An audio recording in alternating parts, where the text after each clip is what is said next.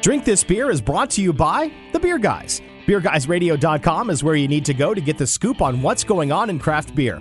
That's BeerGuysRadio.com. And if you like the show, consider becoming one of our sponsors. Head to Patreon.com/BeerGuys.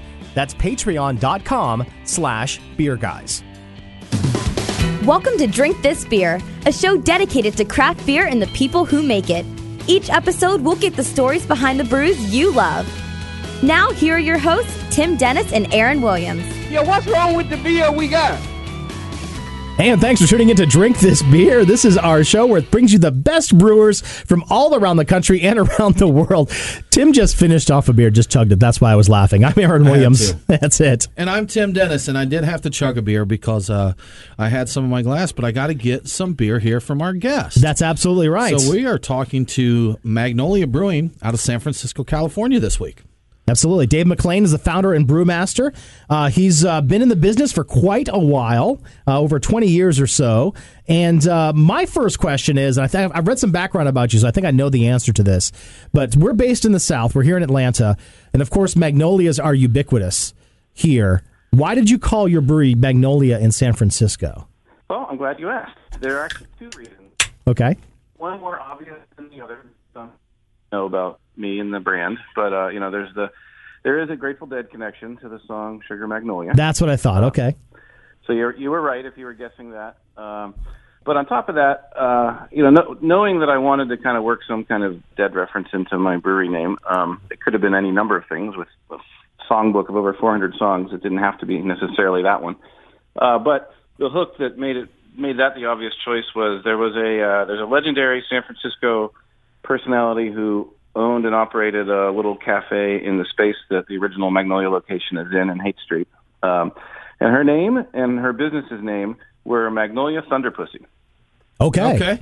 All right. Is that her given name? Is that the birth name there? I don't think that's on her birth certificate. Yeah. But she was a character out of San Francisco's illustrious mid-20th century past, and she was a dancer in North Beach, and then that was her stage name, and she came over to the Haight after she got out of that business and but she kept the name, and she opened a place in our spot, and she called it Magnolia Thunderpussies. And this would be late 60s, right after the Summer of Love, so I think like 68 is when it sounds like she got there into our spot. Well, that was there for a couple of years, and yeah. That would make sense then, actually. The double tie-in, that just had to happen. Exactly. Right? So, yeah. It needed to be named that, yeah. That's right. So, Dave, what's your craft beer story? How'd you get involved in the world of beer, and what brought you to open your own brewery? I think my story is similar to a lot of people's, but, everybody's got a little bit of a different twist on it. But, it started out with an obsession with drinking good beer, especially in the late 80s and early 90s when I was getting into it. It just seemed like there was this was a breath of fresh air in a, otherwise sea of mediocre, mass-produced, boring beer that I kind of grew up drinking. And then all of a sudden I realized there was actually beer with flavor. And then not only that, but beer with great local stories. And I was as much drawn to the kind of the indie alternative vibe that beer seemed to have. Craft beer, it wasn't even called craft beer then, but the new startup breweries that were popping up in the late 80s and early 90s, they were definitely under the radar and represented kind of the antithesis of kind of mass-produced everything. And so that was as attractive as the awesome flavors that I was experiencing. There were microbrews in those days, not craft beer, right, that's just microbreweries. Microbreweries, exactly. Yeah, and of course, back in the day, that was places like Anchor's Team for you guys, or Sierra Nevada.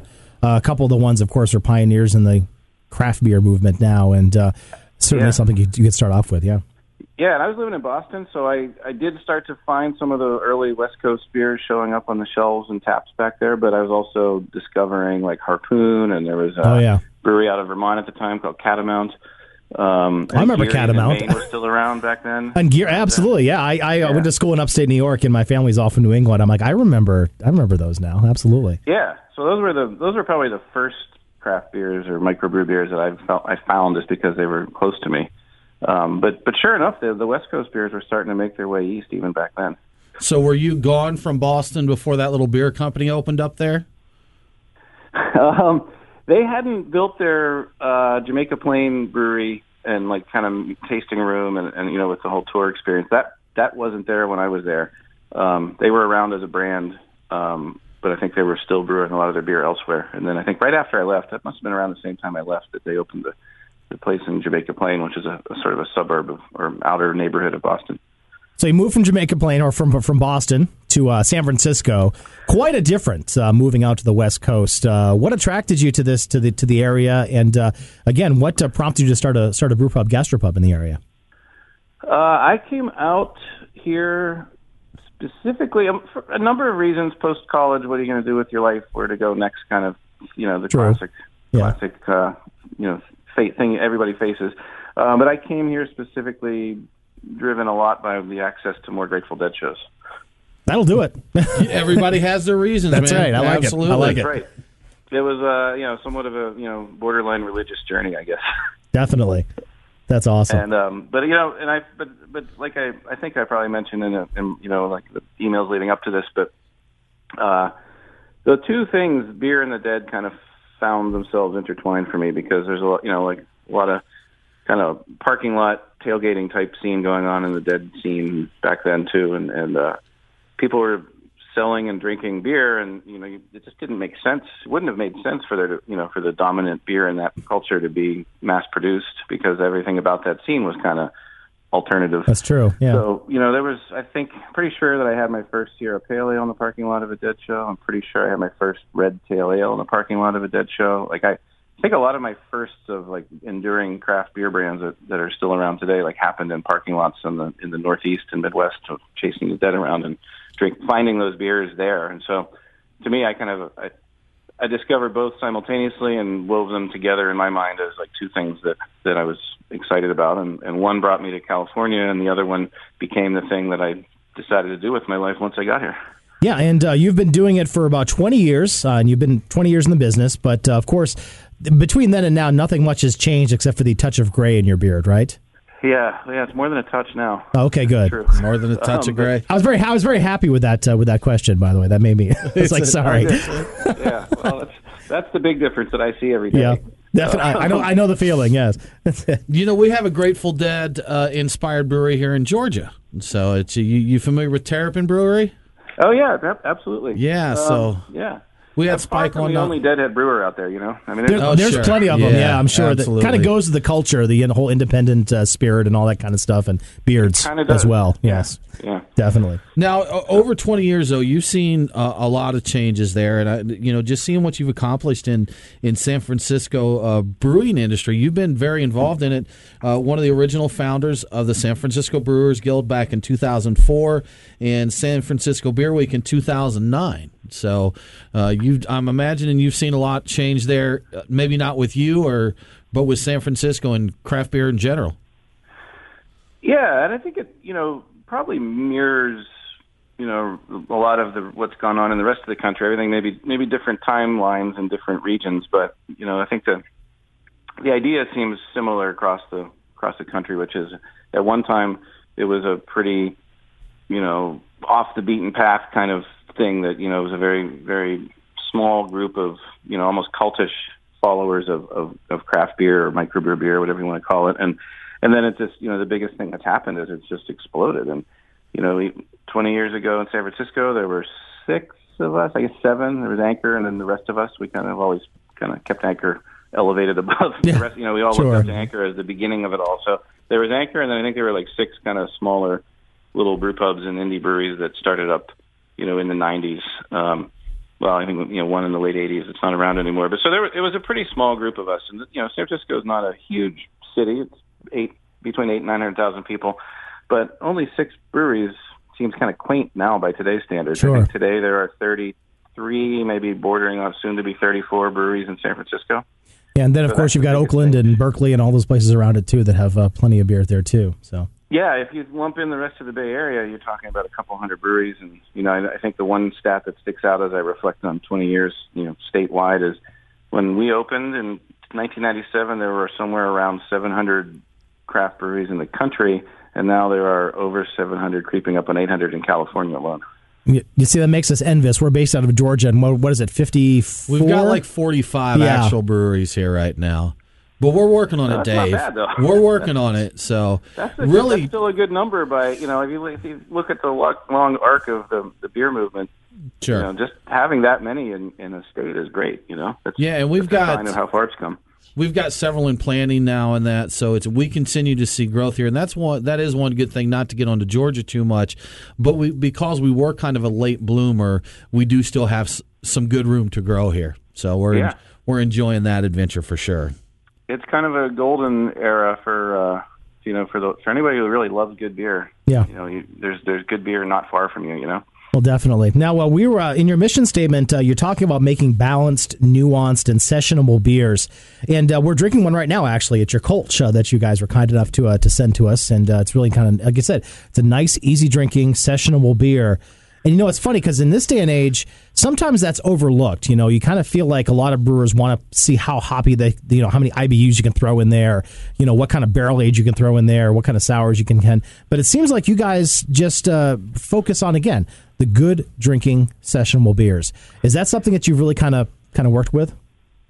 Yeah, that's been a driving kind of focus of mine since I started, and since I was homebrewing, and then after I kind of took the leap to decide to open a brewery, and then I went on a couple of really inspirational trips to England where I really fell in love with English bitters, English milds, and just they're to me they're kind of the masters of coaxing a ton of flavor out of a really small package and having a beer that's 4.2, sometimes even under 4, a mild ale it might be like 3.8, and still have it taste really delicious and full of flavor. Like you don't feel like you're drinking something that's that low, but you can also drink 3 or 4 or 5 of them. And the pub culture there really sort of, it would be hard to have that kind of pub culture and have everybody guzzling 7% IPAs.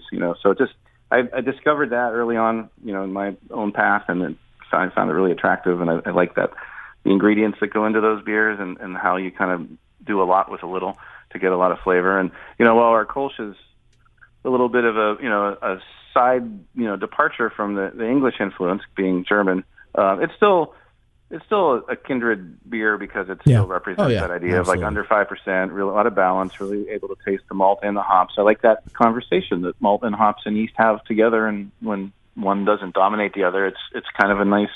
It just, to me, that's like the classic beer expression of beer. And then from there, we're as susceptible as everybody else in this country to experimenting and pushing boundaries and seeing what we can do, because it's just kind of the American way of brewing culture, I think. So we have, the other beer that I sent you is a 100 BU IPA. So we do that too, but like to us, those are kind of departures from, the original Magnolia aesthetic in brewing is to really focus on balance and kind of sessionability. And it is overlooked, except in breweries. When you look at the end of a workday in almost any brewery, and what's everybody drinking is often a pretty light, refreshing pale ale or Kolsch. I mean, the Kolsch is the go-to beer in our 2 breweries after work. Yeah, it's funny. We've said that many times here when we talk with brewers, or we're hanging out at breweries with brewers. You'll see their Pilsner, their Kolsch, an ESB or something like that.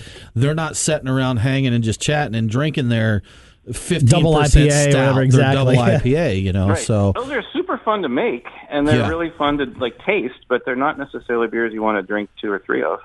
Yeah. Now, Dave, you mentioned that your beers are sessionable in that, and I'm assuming that in the Bay Area, receptive to that. Mitch Steele recently, another California brewer that's actually coming out here to Atlanta to open a brewery, but he said in an article recently, if you don't brew an IPA in San Diego, you're not going to be successful.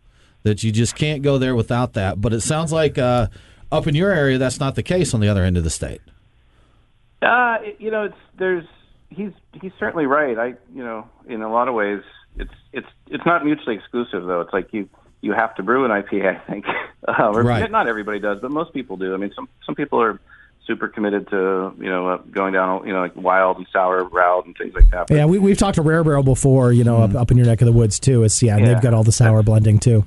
So. Yeah, I mean, if you are really honed in on a really specific niche outside of where an IPA wouldn't make sense, then that's your story. Then that makes a lot of sense. But even for us, we're most known among beer lovers and kind of the people that pay attention to who's up to what and who specializes in these different things. Like, we're definitely known for English style beer and our session beer, whether it's English or not, and our cask conditioned beer, most of which is really sessionable. But the numbers in terms of sales, like our IPA is still our best seller. Sure. Well, cool. So that's the part where what Mitch says makes total sense. Yeah, you got to make the IPA to make money. It's got to be there. Yeah, exactly. Right. Well, cool. We're talking with Dave McLean. He's the founder and brewmaster of Magnolia Brewing from San Francisco. We're going to take a quick break right now. You're listening to the Drink This Beer, and we'll be back right after this. More Drink This Beer with Tim and Aaron coming up after this. Here at Drink This Beer, we love to bring you the stories behind the craft beer and brewers that you love. And we'd be grateful if you took the time out to check out our Patreon site. It's at patreon.com/beerguys. If you choose to become one of our donors, we would really appreciate it. Plus, you get some awesome swag, including t-shirts, glasses, stickers, and some more stuff that's coming down the pike. Thanks for listening to Drink This Beer, part of the Beer Guys Radio Network. Tell a friend and head to patreon.com/beerguys. Cheers. Welcome back to Drink This Beer with your hosts, Tim and Aaron. And welcome back to the Drink This Beer Craft Beer Podcast, where we talk to the brewers that you love around America, around the world. Everywhere. Making Mars, everything that you enjoy. Jupiter. There you go. And this week, have we talked to anyone in Mars or Jupiter yet? I'm working on that. Soon, Becky's getting right? some. Soon, Yeah, exactly. So, all right. But this week, here and now, we're talking to Dave McLean. Dave is the founder and brewmaster of Magnolia Brewing out of San Francisco, California. And we just cracked open his IPA. Proving Ground. IPA. This is my kind of IPA right here. It's got a good, 100 IBUs. It's good. Now, Yeah, Dave, I have it. a question for you. Aaron and I had a little disagreement on this earlier. When I say something to Aaron, we use chat a lot to talk. And when Aaron doesn't want to hear what I have to say, he just replies, okay. So that's it. But sometimes I'm busy, but that's all right. We were talking about Maris Otter, and he mentioned that's an old classic malt. And I saw that it's really introduced in the 60s, late 60s, early 70s, but there are even newer malts out. So what's your opinion? You use a lot of Maris Otter. Is Maris Otter new school or old school malt?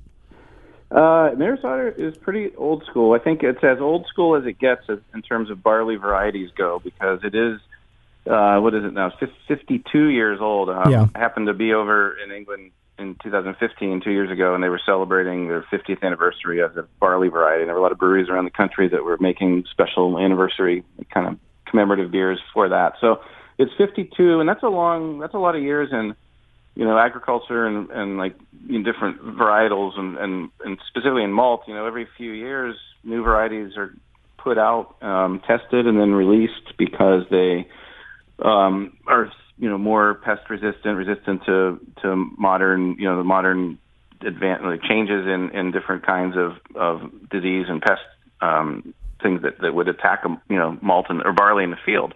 So farmers are always trying to make sure that they're getting seed stock that is going to give them the best chance of success with a good high yielding crop and low chance of losing the crop or damaging the crop, and being able to get the best kind of barley out of it that a malting company would want to pay top dollar for. So in that environment, it's kind of amazing that Maris Otter has continued for 50 plus years, because really every 7 or 8 years there's some newer varieties or variants of varieties that come and become more popular among the growers. So it's partly because it brews so well. It's a really nice beer to brew with. Nice malt to brew with. Lauders really well. The taste is great. It's just everything about it. It's usually really low protein. So everything about it just makes it something that brewers, especially in the UK, where it's from, have continued to ask for, and it there's just an inherent demand there that means maltsters keep malting it, and therefore growers keep growing it. And that's definitely unusual for a barley variety to be around that long and still be so prized by so many people. See, just like I said, Aaron, old school malt. Okay, there you go. That's it. When it's problem solved. So it's one I homebrew, and I really enjoy Maris Otter. Use it quite a lot. We do that. Also, Golden Promise is another one that I enjoy. We use that a fair amount. I'm actually involved in I'm a small partner in a new malting company that's going to open up over in Alameda across the bay from San Francisco, Admiral Malting Company. It's going to be the first post-prohibition malting company in California. And wow, cool. It comes out of my involvement, and just comes out of my love for malt and appreciation for the fact that that's the foundation of beer. And I've, by using Maris Otter and Golden Promise and Byerman Pills and some of the other kind of premium malts as base malts for so long, I just have this appreciation for it that makes me want to get involved in the the making of malt too. Yeah, that's something we're not seeing a lot of yet is the craft maltsters. Yeah, it's always hops. We see hops coming out. A lot of yeast houses have opened up. We've seen, we've got the Yeast Bay, East Coast Yeast Labs, all of these. But malt is still lagging behind there, I guess, the malting houses. So. Well, it feels sometimes like salmon swimming upstream because everybody's so focused on hops these days that there is a little bit of a burgeoning craft malt scene. It's just, it's not as highly publicized at this point, but there's a Craft Maltsters Guild. Has about 30 to 35 members right now, I think. So therefore, a lot of states now have really small craft malting companies. There's a couple that have been doing it a little longer than everybody else. There's Valley Malt in Massachusetts and Blue Ox in Maine and Riverbend in North Carolina. So there's some on the East Coast that are, I don't know what the outputs of those different malting companies are, but they're definitely, local brewers in those areas are primarily the ones who would be using that local malt. And that's awesome because that means there's a local supply chain for malt and in some cases hops now too. So we're starting to turn a corner where you could truly craft a local beer with local ingredients in a lot of places.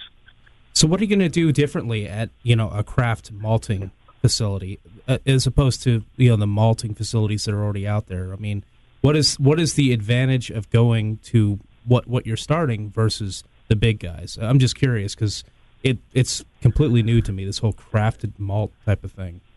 Well, I think there's at least two things that make it kind of special at least the way we look at it. One is that, it is more of a direct connection to the local agriculture region. Like California grows a lot of the food for a lot of the country, and it's a great agricultural state. And it used to make a lot of malt. It used to grow a lot of barley and turn it into malt and even export it to beer producing countries in Europe up until the 60s. And now, it's been a long time since that's happened. And so there's an opportunity here to work with local farmers in the state of California. And in some cases, we'll be growing organic barley. In other cases, no-till barley, which is a type of, treatment where you don't till the soil. It's a little bit better for the environment in that way, even if it's not organic. And so we're working with growers to do some pretty cool things, and they're growers who we know and are within less than a half a day's drive from San Francisco or Alameda, and that means we have a real strong link to the people. Ties the beer making process all the way back to the where it should be brought back to, which is the people that actually grow the ingredients, and then the malt house is kind of the intermediate step. We're the ones that take the raw barley and make it usable in a brewery by germinating it and converting the starches into simpler sugars and smaller starch molecules. So that's kind of the maltster is the middleman. And go ahead. No, it seems to me kind of like, Brian, your question about, why do this? We talk here in Georgia, and Dave, you may not know this, we just got the right for our breweries to sell beer on site. Shocking. So as of September 1st, we'll be able to sell beer on site. And like they talked about small batch, Brian, where you do something that may not be worth sending to a distributor to go out to all these stores.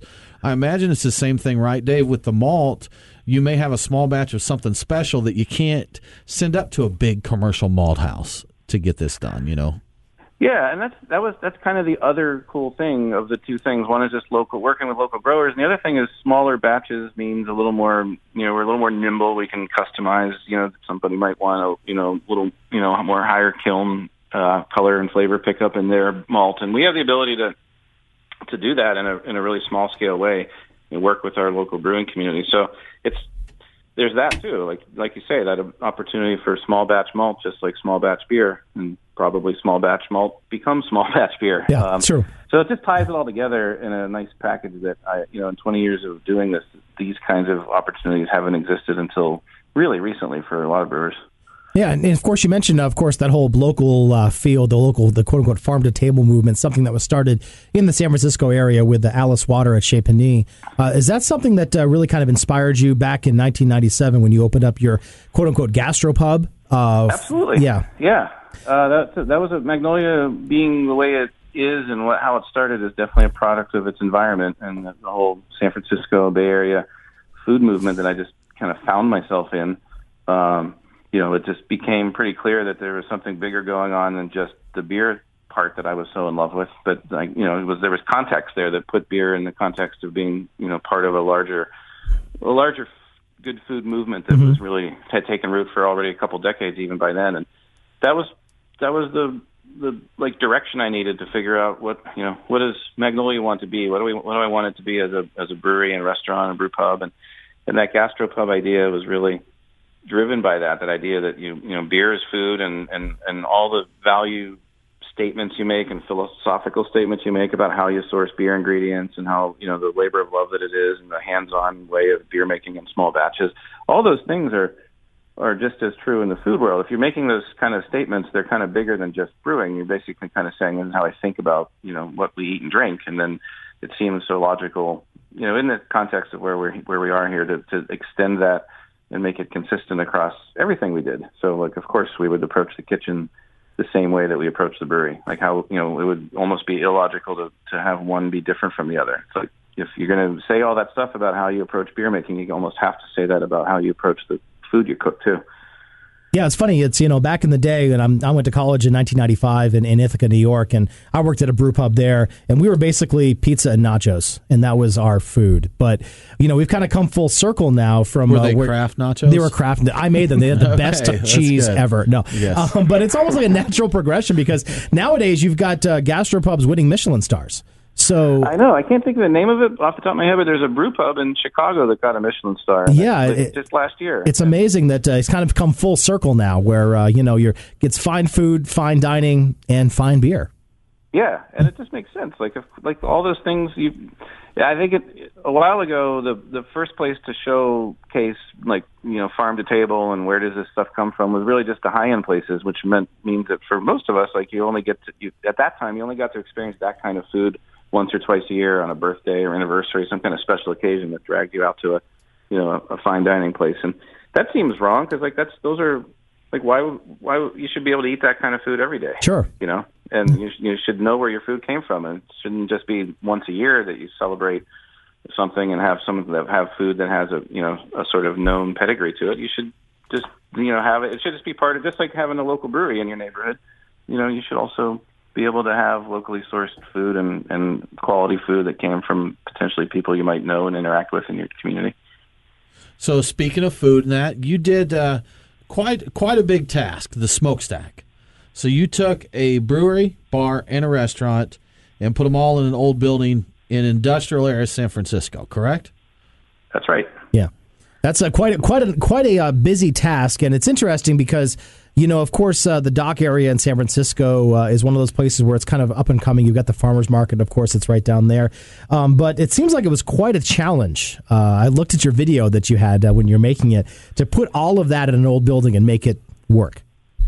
Yeah, well, where we are is the Dogpatch neighborhood is a little bit south of AT&T Park, and that's a little bit south of the Ferry Building, and that's kind of ground zero of all the the action on the waterfront. So this is still, it's changing even as we speak, but it was San Francisco's industrial waterfront. It was shipbuilding and steel mill and a lot of the industrial roots of San Francisco passed through our little neighborhood. And so it was, it's a very different kind of place, very, very rustic, and just, a lot of warehouse buildings. Now there's a lot of new residential being built, and it's kind of a neighborhood's growing up around this old neighborhood or within the old neighborhood. But it was just a big project. It was challenging because it was, trying to do a lot combined and on top of each other, so there was a lot of different kinds of permitting issues, and just the whole thing was but it was a labor of love, and what we ended up with was pretty spectacular. I mean, I think we all feel pretty lucky going to work there every day because it turned into a pretty special place, and the community supports it, and so it was hard, but I would say it was worth it. Yeah, and of course you serve what's called a San Francisco barbecue, and of course we're here in the South. I'm interested to know exactly what San Francisco barbecue is. That's not a thing, Dave. I think you're making up stuff there. San Francisco barbecue. I'm making up stuff. You're absolutely right. There you go. And, smoked guacamole. Yeah, well, no, we don't go there, but smoked avocado toast, right? There you go. That's right. There you go. Avocado toast. Maybe that's the new thing. That's it. No, I mean, I think, we just wanted to be, both kind of honest about our perspective and where we're coming from, and also just, kind of honor, the whole San Francisco contribution to food culture. And that just, to me, that means just making really great barbecue that we like, that tastes great by our standards. And, it's a little bit just like the craft beer movement is a fusion of a lot of different brewing styles that came from a lot of different brewing cultures and countries. I'm not from Texas or Memphis or Georgia or anywhere like that. I don't have like 3 generations or 5 generations of smoking meat a certain way in my blood.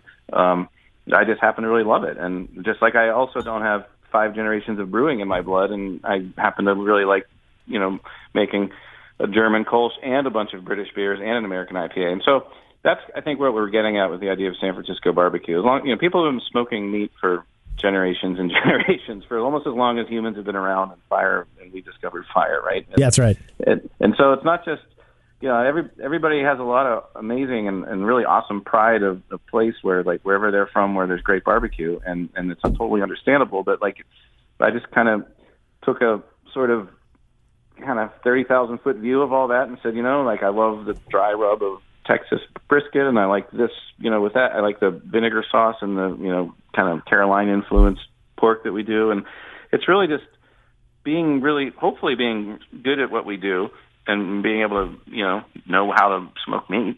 And then if it jumps around a little bit from dish to dish and has a little bit of this, a little bit of that, and in terms of its influence, then that's kind of San Francisco barbecue. And to me, that's actually a lot like craft beer, Yeah, same sure. idea. Let's face it, Dave just did what most men want to do. He's got beer, fire, meat. Yeah. And that's what he does. That's what he I'm does good every with that. day. Yeah, absolutely. Not a bad life, Dave. Not a bad life, man. So I can't disagree. I do like it. Right. Excellent. Well, Dave McLean, thanks. Congratulations again for 20 years in brewing, and thanks for joining us on Drink This Beer. We appreciate it. Thanks for having me. Absolutely. So, Dave, if people want to find out what's going on next with Magnolia, what's the best place to do that? Well, magnoliabrewing.com is our website, and we've got 2 Facebook pages, one for Magnolia Pub and one for SF Smokestack, it's called. And those are where things that are happening at the restaurants and brew pubs tend to show up. And we're all over other social media as well. Magnolia Beer, Magnolia Pub, SF Smokestack, those are our handles everywhere. And we do a lot of events, we have a lot of kind of the Magnolia Pub's a lot of food focused specials. We do like a traditional English pub Sunday joint every Sunday night. It's like the Sunday roast is a big thing in pubs in England, and we kind of riff on that. And any of those places would give you a sense of what things we have going on. Awesome. I'm coming to your place to have a Hangtown Fry. That's all I'm saying. That looks fantastic. Awesome. Excellent. Cheers, Dave. Thanks again for joining us. Appreciate it. Cheers. Thank you. Thank you. Take care. And thanks for listening to Drink This Beer. Remember, you can find us on social media. Just look for Drink This Beer on Facebook. Quit beatboxing on me, guys. You're killing me. That's right. All right. Check out Beer Guys Radio on Twitter and Instagram. Thanks again for listening, and we'll talk to you next time. Cheers. Thanks for listening to Drink This Beer. Don't forget to subscribe to us on iTunes, Stitcher, or wherever you get your podcast. More beer stories? Head to beerguysradio.com. Follow the Beer Guys on Twitter, Facebook, and Instagram. Want more craft beer news? Listen to the Beer Guys Radio Show, available every Saturday morning. Drink This Beer, produced and developed by Tim Dennis and Aaron Williams, part of the Beer Guys Media Radio Network, beerguysradio.com.